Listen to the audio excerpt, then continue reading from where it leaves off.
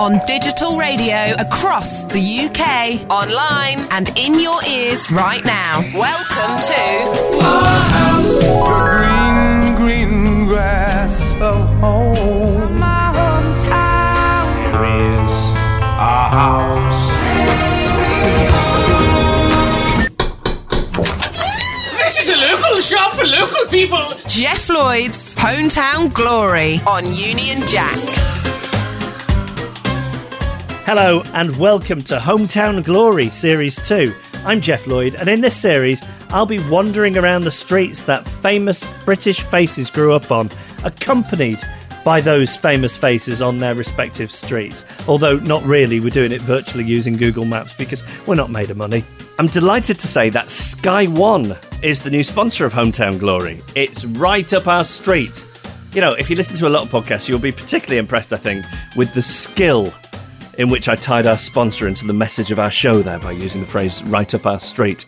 I genuinely couldn't be any more thrilled to have Sky One on board. They are, of course, the place for homegrown British comedy, drama and entertainment alongside the most popular shows from the United States. Stuff like Stan Lee's Lucky Man. Now, this launched as Sky's most watched original drama series to date, and it is a fantastic idea. So, in an interview, somebody asked the legendary Stan Lee, co-creator of Spider-Man, the Hulk, Black Panther, the X-Men, and so many iconic Marvel characters, they asked him, what superpower would you most like to have? And he said, luck. And that is the premise of this show. It stars James Nesbitt as a murder squad detective who is granted the power to control luck. You can watch this and all of Sky One's other great shows by going to unionjack.co.uk, where you can win Sky Q free for a year. Now, Union Jack as a station celebrates the best of British music, comedy, everything in between music and comedy. We don't pick any of the songs though. You do, the listeners. You need to grab the Union Jack app and you can see the songs jumping up and down in real time. The one at the top plays next and you get to put it there. But for this show, we like to take a breather from that and get to know a British icon. And you don't get much more British or iconic than our guest today. He is punk royalty, and yes, I do realise there's a slight irony in that. He was the Sex Pistols bass player. He's got a lovely goatee. It's Glenn Matlock.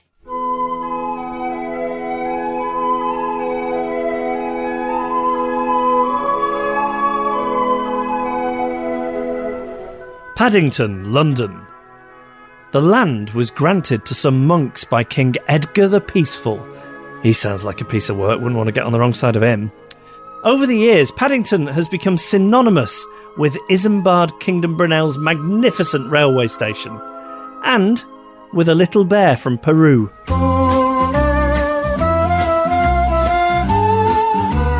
Paddington's had more than its fair share of non-Ursine famous natives, though. People born here include athlete Chris Akabusi. Oh, wow. Star of the screen, Joan Collins. It's all mine, Blake, and I have the papers to prove it. I bought all of your holdings, including this house. And, surprisingly, Keitha Sutherland. Is that going to be good enough for you? It's also the birthplace and hood of my guest today, Glenn Matlock. Glenn was the original bass player in the Sex Pistols and co-wrote most of the songs on their classic album, Nevermind the Bollocks, Here's the Sex Pistols. And we don't care!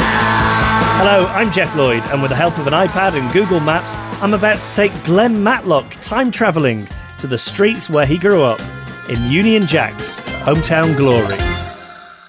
I'm going to talk to you about the streets you grew up on. So, give me the hospital you were born in first. St Mary's, Paddington. Which is where the royal family have taken to having babies these days. I weren't in that bit, I know. and the bit I was born in was actually, they moved it. It used to be a bit further up near our road police station, which probably says a lot about me. So I'm from Kensal Green, which is up the Harrow Road. So when you were taken, the first house you were taken home to, what was that address? 18 Ravensworth Road, Kensal Green. Can you describe it to me? 2 up, 2 down. We lived upstairs. Tin bath. We lived there for many years at rental. And then my dad finally bought the house. He got offered it for £1,800 in about 1971. Too much money, and he dallied for a year, and then he got it for £2,400. And then we had the whole house, and we didn't know what to do with it, so we still lived upstairs. But what was good, though, my nan lived at 28, and she'd had an old piano, and she let us have that, and I used to try and play the piano. Is it from what age? 12 or something like that. And have you got brothers and sisters? No. So you're only child? Only child, but that's hardly my fault. What did your parents do for a living? My dad, in his early years, he just had a load of factory jobs, and then he ended up working for Rolls-Royce. He used to build the Phantom cars. He was a coach builder, they call it, and he'd do all the wooden structure inside the bit that they come and put the skins on. But he built the kind of cars that the Queen drives around in. Wow. And also, there was a royal visit, and somewhere, he's passed away now, but I must dig it out. There's a picture of him with Princess Margaret in her younger days. When she was chatting swinging? To my dad, yeah. And then he got me a job there in the Summerologies, which I got my first bass cabinet out of. And I was in the accounts department. But then he had this extra job. The Rolls-Royce he worked for was a coach building for them. But then he got his side job doing up an old Rolls-Royce 2025, I think it was, from the 30s. Because a lot of it was wood. It was made out of ash. Yeah. He was good with his hands. And I think Mick Jagger bought the car. Is that right? Yeah. What were the perks for you as a kid of having a dad who worked in a Rolls-Royce factory? Because my dad was a postman, so I'd get a lot of free elastic bands, and I'd get to ride around in the post office van from time to time. Were there any stuff your dad would get you from the factory? Well, I think the biggest thing he got, he made me a toboggan out of wood, right, when it snowed and we went out on it, but he forgot to put the runners on it. So it was made out of, not chipboard, but blockboard, and it got sodden, and it just didn't go down the hill, and you could tell I was really not that happy. So he went and made me a kind of a tubular steel one, which I've still got. Really? From a little one. But it's made out of Rolls-Royce bits, so I got a Rolls-Royce toboggan in the attic. That's amazing. And it's a bit like that Johnny Cash song. One piece at a time. Yeah.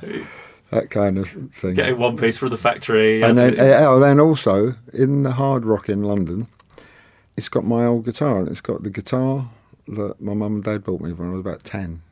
It's an acoustic guitar, and it's got pride of place in the vault. And there's Les Paul's Les Paul, there's Jimmy Page's Flying V, John Entwistle's bass, all arranged around this safe, because it used to be a vault in an old bank building. It looks like it's had the doors blown off, and it's the acoustic guitar that my mum and dad bought, and it's a plank. I got it out. I showed my kids it, and I got it out, and you can hardly play it. But I hadn't learned to play it. So instead of learning to play it, my dad brought back from Rolls-Royce a load of burr walnut. So I covered it in that with fish glue, which stinks. You have to cook it up in a saucepan and stuff, instead of learning to play it. And then it's not on it anymore because I took it off. And then, that little twiddly bit around the sound hole, it has a little design on it. I just drew it in biro. It's dreadful. What sort of a kid were you? What were you into? Football, music. Which was your team? Charlie, Queen's Park Rangers. Still is. Through thick and thin. Yeah. Rangers till I die. Would your dad take you to see him? Yeah, we used to go. Although he used to leave me down the boys' pen and go and have a laugh with his mates up in the loft. Oh, really? Yeah. Well, when I started watching them, it was when they was in the 3rd division, and they won the 3rd division, won the League Cup, went up to the 2nd division, and went up into the 1st division, which was the top one back then, in consecutive seasons. And you were thinking, this is how it's always going to be? Yeah, always getting we've better. Had our ups and downs, mainly downs, but quite a few ups. And that was when Rodney Marsh was in the team, and I actually spoke to him about this. Rodney, right, great to speak to you, always been a fan, but how about this for a goal that never was? Because I thought, I've got to change the subject. And he said, what? And I said, well, I saw you in a midweek 3rd division match. You won a penalty. You put the ball on the spot. You walked back, adjusted your boots, run up, swung at it. Goalkeeper saved. But the goalkeeper didn't save the ball because you hadn't kicked it. Somehow he'd saved your boot, which had come off. And he went, oh, yeah, I remember that. I said, what? Do I remember that right? And he said, yeah, no, that's right. And I said, well, while he's lying on the ground with the boot in his hand, looking astonished, you slotted the ball in the other corner because you hadn't kicked it. And I said, do I remember that right? And he said, no, that's right.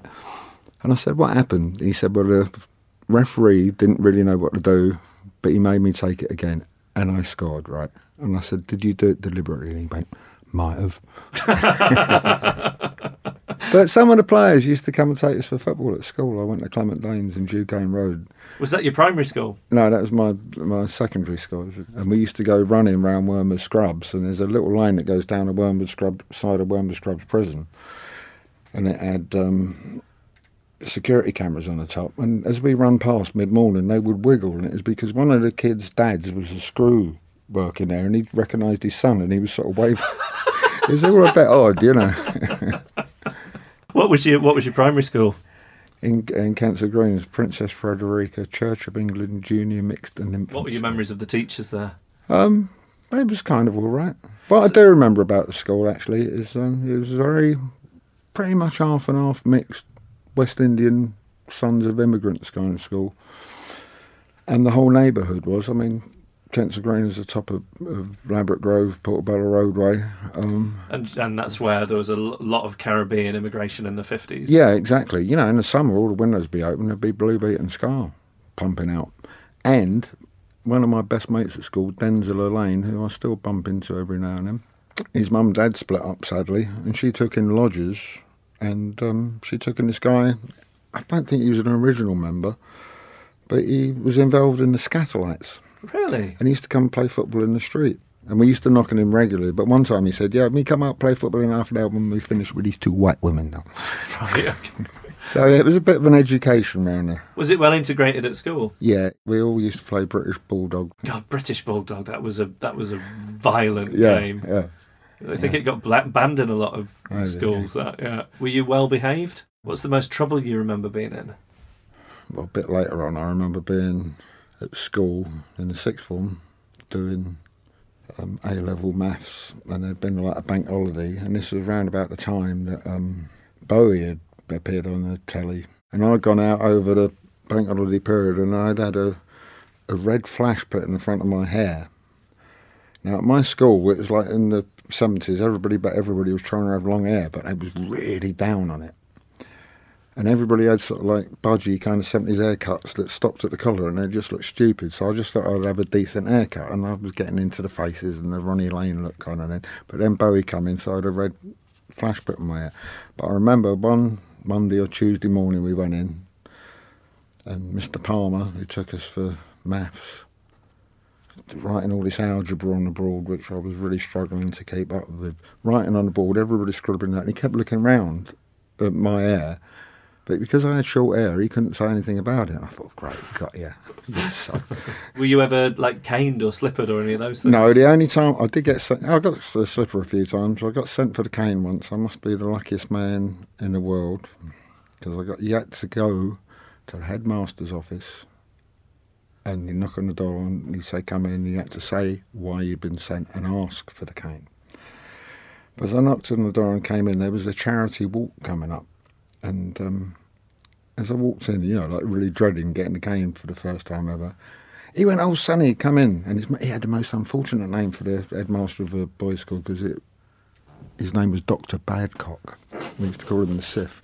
And he was having a meeting with the governors. And as I came in, he said, young Matlock, I suppose you've come to ask me to sponsor you for the charity walk that's coming up. And I'm going, yeah. He said, look, you probably haven't got your forms with you. And he signed this piece of paper to show off in front of the things. And I'm like, what? And then I went back and told the teacher, and I'm like, he said, you get the cane? I said, no, he gave me 10 pence a month.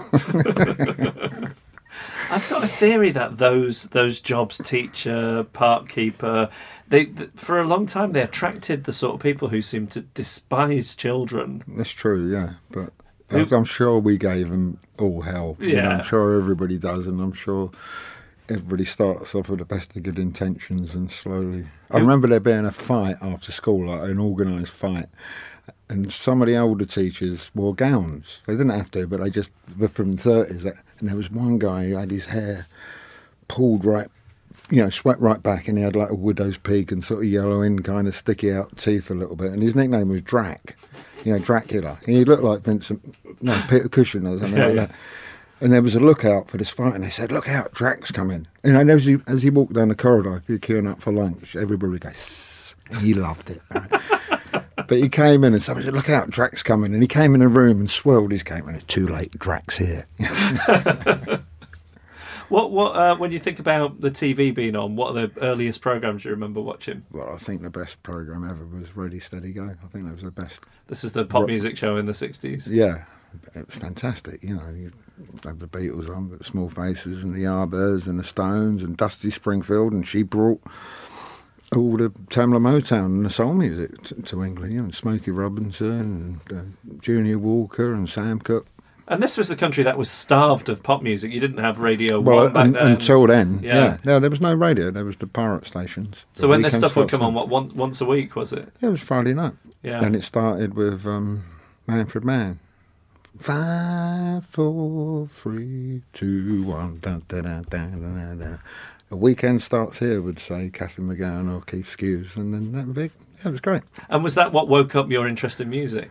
Pretty much, I think. That and the pirate radio stations, and kind of getting a guitar when I was about 10. Where did the guitar come from? Christmas present. On the knock, I think. What was the first thing you learned to play on it? Bobby Shafto, as everybody does, from Bert Whedon's Play on the Day book. Oh, yeah, it was a tune a day or something. Yeah, Play on the Day, and then the follow-up is a tune a day, but I never graduated to that, and I don't know if I still have. At what point did you start playing music with other people? Well, it's kind of funny. There was a mate at school, ironically, his name is Steve Jones, but it's a different Steve Jones, and he was learning the guitar, and he was a week ahead of me, so 1 week he'd have learnt an A chord, and then he'd show me that, and then next week he'd learnt a D chord, you know, and then he'd show me that.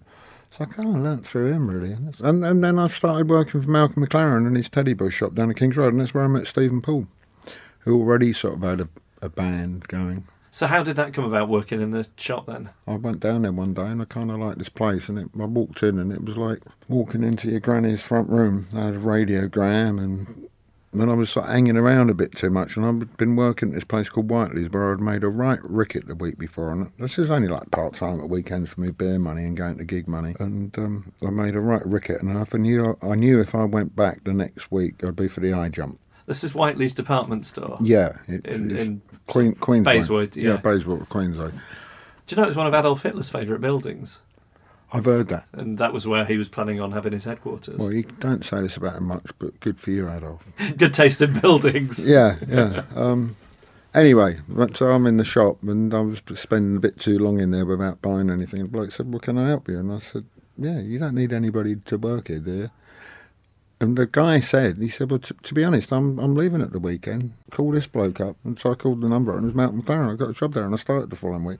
Doubled me money. Stephen Poole used to come in, and I met them through that. And then I worked there full time. You know, I remember the door opening once Mick Ronson and Ian Hunter came in. Wow. And I sold Mick Ronson.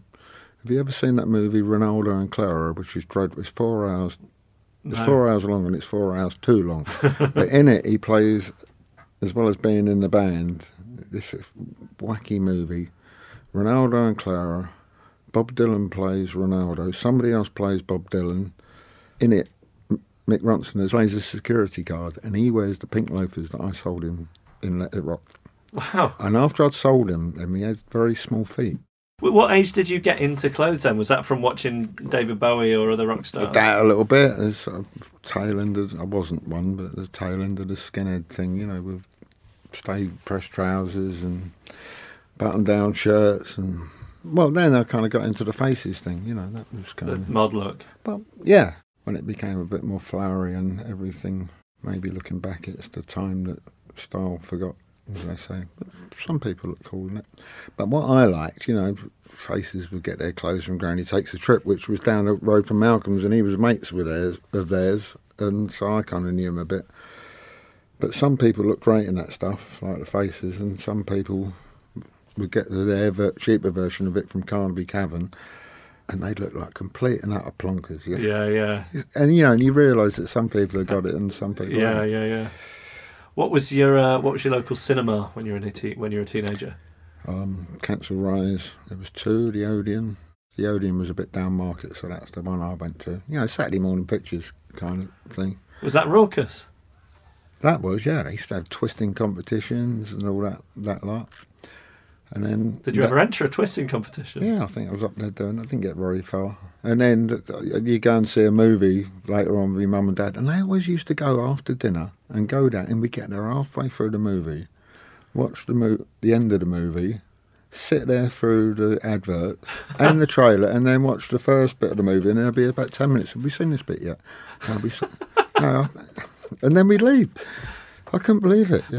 Were they sneaking in without paying them? No. They just turn up late. I think it was a thing back from when they were kids, and there wasn't really TV, and you just went when you went. And then also there was another cinema up in Olsden, which we used to call the Flea Pit, and it was. And on a Sunday afternoon, it was next to Salvation Army Hall, and you could hear the band strike up. I remember seeing Guns and Navarone there. But later on, the Clash played there, and I went to the same place. And that was kind of a bit of a weird sort of intertwining of two things. Yeah. And the Buzzcocks supported them, and it was their first gig, I think, or certainly their first London show, when Pete Shelley was singing as opposed to Howard Devoto. And Mick Jones said to me, he said, "Howard's here, go and say hello." And I said, "Where is he?" He said, "Upstairs, you'll find him."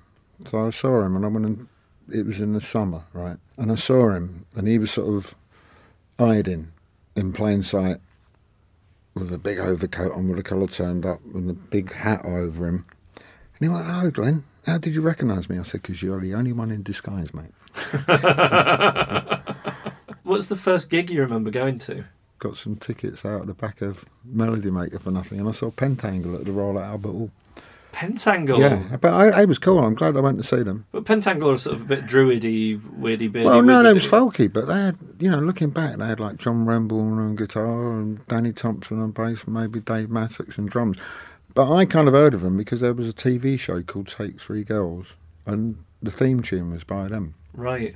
One of the other earliest gigs I went to, I got involved in Humble Pie, and I saw them support Grand Funk Railroad in Hyde Park for free. Wow. Do you remember your first underage drinking? Yeah, Mason's Arms on the Arrow Road. And later years, I remember when I was a young lad, one of the streets round the corner, a rumour went out that the Small Faces were going to take this girl out. And the girl who lived there, who was maybe 10 years older than us, so like we're 10, she's getting on for 20, was Sandy Sargent, who was a dancer on Ready, Steady, Go. And that one of the faces is going to come, Small Face is going to come and take her out. And we all went to watch. Nothing really happened, but then they came out finally, and that was that. And it was Ian McLagan, and I met Ian McLagan. He played with my band, the Rich Kids, was the band I had after the Sex Pistols. And then I played with the Faces. And he said, "Well, where are you from exactly?" And I said, "Well, up the Arrow Road." And he said, "Well, I used to live there." I said, "Yeah, I remember when I was a kid, we'd come round, one of you guys took out Sandy Sargent, was it you?" And he said, "Yeah." He said, "Not only that, I lived there." He said, "I used to drink in the Masons." I said, "Well, I had my first..." It was kind of funny. Yeah. God, what a life you've led, the Small Faces and the Faces were these heroes of yours, and you ended up playing with them. Yeah, it's just the way it went, really, Yeah. Who was your first crush? Bailey Mills. In which film? Swiss Family Robinson. Right, that was that. And again, over the years, I've managed to meet some people like that. And I've met her one time, she was lovely. But then I went to premiere, and there was a do afterwards. Hayley Mills was there. Hayley Mills was there, and she sort of half remembered me, and I had my picture taken with her. And I actually was proud enough to put it up on Facebook because guys of my age would know what it was all about. And I said, "My first love."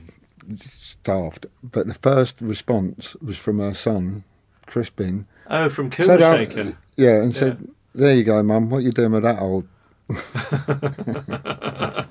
Tell me about the album. How long you've been working on it for? Well, it was the album was done about a year and a half, 2 years ago. Now it's a funny old time for older blokes like me getting records out, but we got there, and now we're finally good to go, which is why I called the album "Good to Go." And I didn't want to make yet another sort of punky sounding album. If I'm going to do that, I'll do that with the Sex Pistols. And I got up in the morning, and there was a code to get in to make a cup of coffee, and I didn't know what the code was because I forgot to ask the night before, and I'm just sitting there, and a deer wandered past while I'm waiting for somebody to come and open the door up to get me coffee. It was looking for a cup of coffee as well. It probably was, yeah. And are you out at the festivals this summer? Not too many, but I am next week. I don't know when this is going out, but I'm going to Korea and I'm playing. I've been invited to play at the Peace Train Festival, which is right on the demilitarised zone between North and South Korea.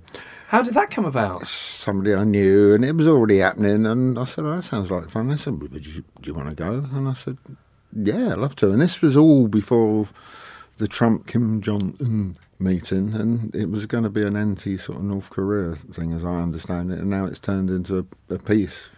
Wow. Have you ever done anything in that part of the world before? I've been to Japan a lot, but I've never been to... And I've sat in Hong Kong airport on the way to Australia quite a few times, but no, So go on then. If you could revisit any of the places we've talked about, any of the streets you grew up on, as they were then, what would you love to see again? Which building would you love to go in again? I don't know. I'm not desperate to go in any of those. Really. You're not nostalgic? No, I mean, it's not far from where I live now, and I go past there, and I'm not sort of unacquainted with it all. And going to Mason's Arms I kind of do when I buried my mum and buried my dad. We had to sort of wait there. Glenn, thank you so much for taking us around your hometown. Thank you very much. Only on Union Jack. You're listening to Jeff Lloyd's Hometown Glory. And that's that, a trip down memory lane with Mr. Glenn Matlock. Thanks so much for listening with your ears to Jeff Lloyd's Hometown Glory. The next show is in 2 weeks' time, and it's a swing from the best of British music to the best of British comedy. It's outnumbered creator and all-round lovely chap Andy Hamilton. I'll be back in 2 weeks' time, so we'll speak then. Thanks for listening. Bye. Jeff Lloyd's Hometown Glory on Union Jack. A trip down memory lane with Britain's best loved comedians.